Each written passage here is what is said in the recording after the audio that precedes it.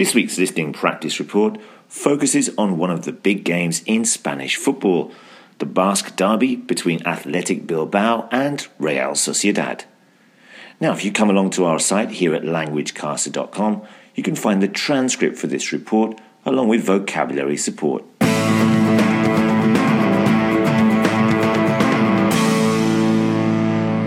Now, in Spanish football, there are some huge rivalries. El Clásico between Real Madrid and Barcelona, the Madrid derby between Atletico and Real Madrid, the Galician derby between Celta and Deportivo, and of course the Seville derby between Sevilla and Betis, and the Basque derby that sees Real Sociedad take on Athletic Bilbao. Now, where? The Basque country is actually an autonomous region of Spain and is situated in the north of that country.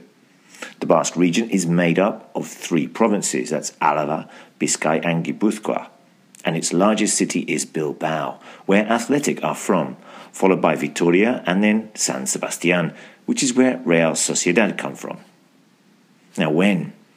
The first ever Basque derby took place in 1909, though the first league meeting occurred in 1929, when the game finished in a 1-1 draw. Since then, the two sides have faced each other 138 times, with Bilbao winning 56 and La Real 45 times. Basque players. Now, both sides had a policy of only signing players from the Basque region until 1989, when Real Sociedad broke with tradition and signed Irish striker John Aldridge, who went on to become a club hero. Athletic still continue the practice of using only Basque players in their team, though they have had overseas managers during their recent history. Winners.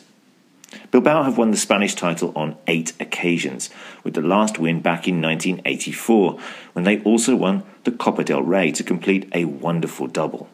Bilbao have won the Spanish Cup on 23 occasions, with only Barcelona ahead of them in the list of most winners. Real Sociedad have won the league title twice, with their last win coming in 1982, and they've also won the Spanish Cup on 2 occasions.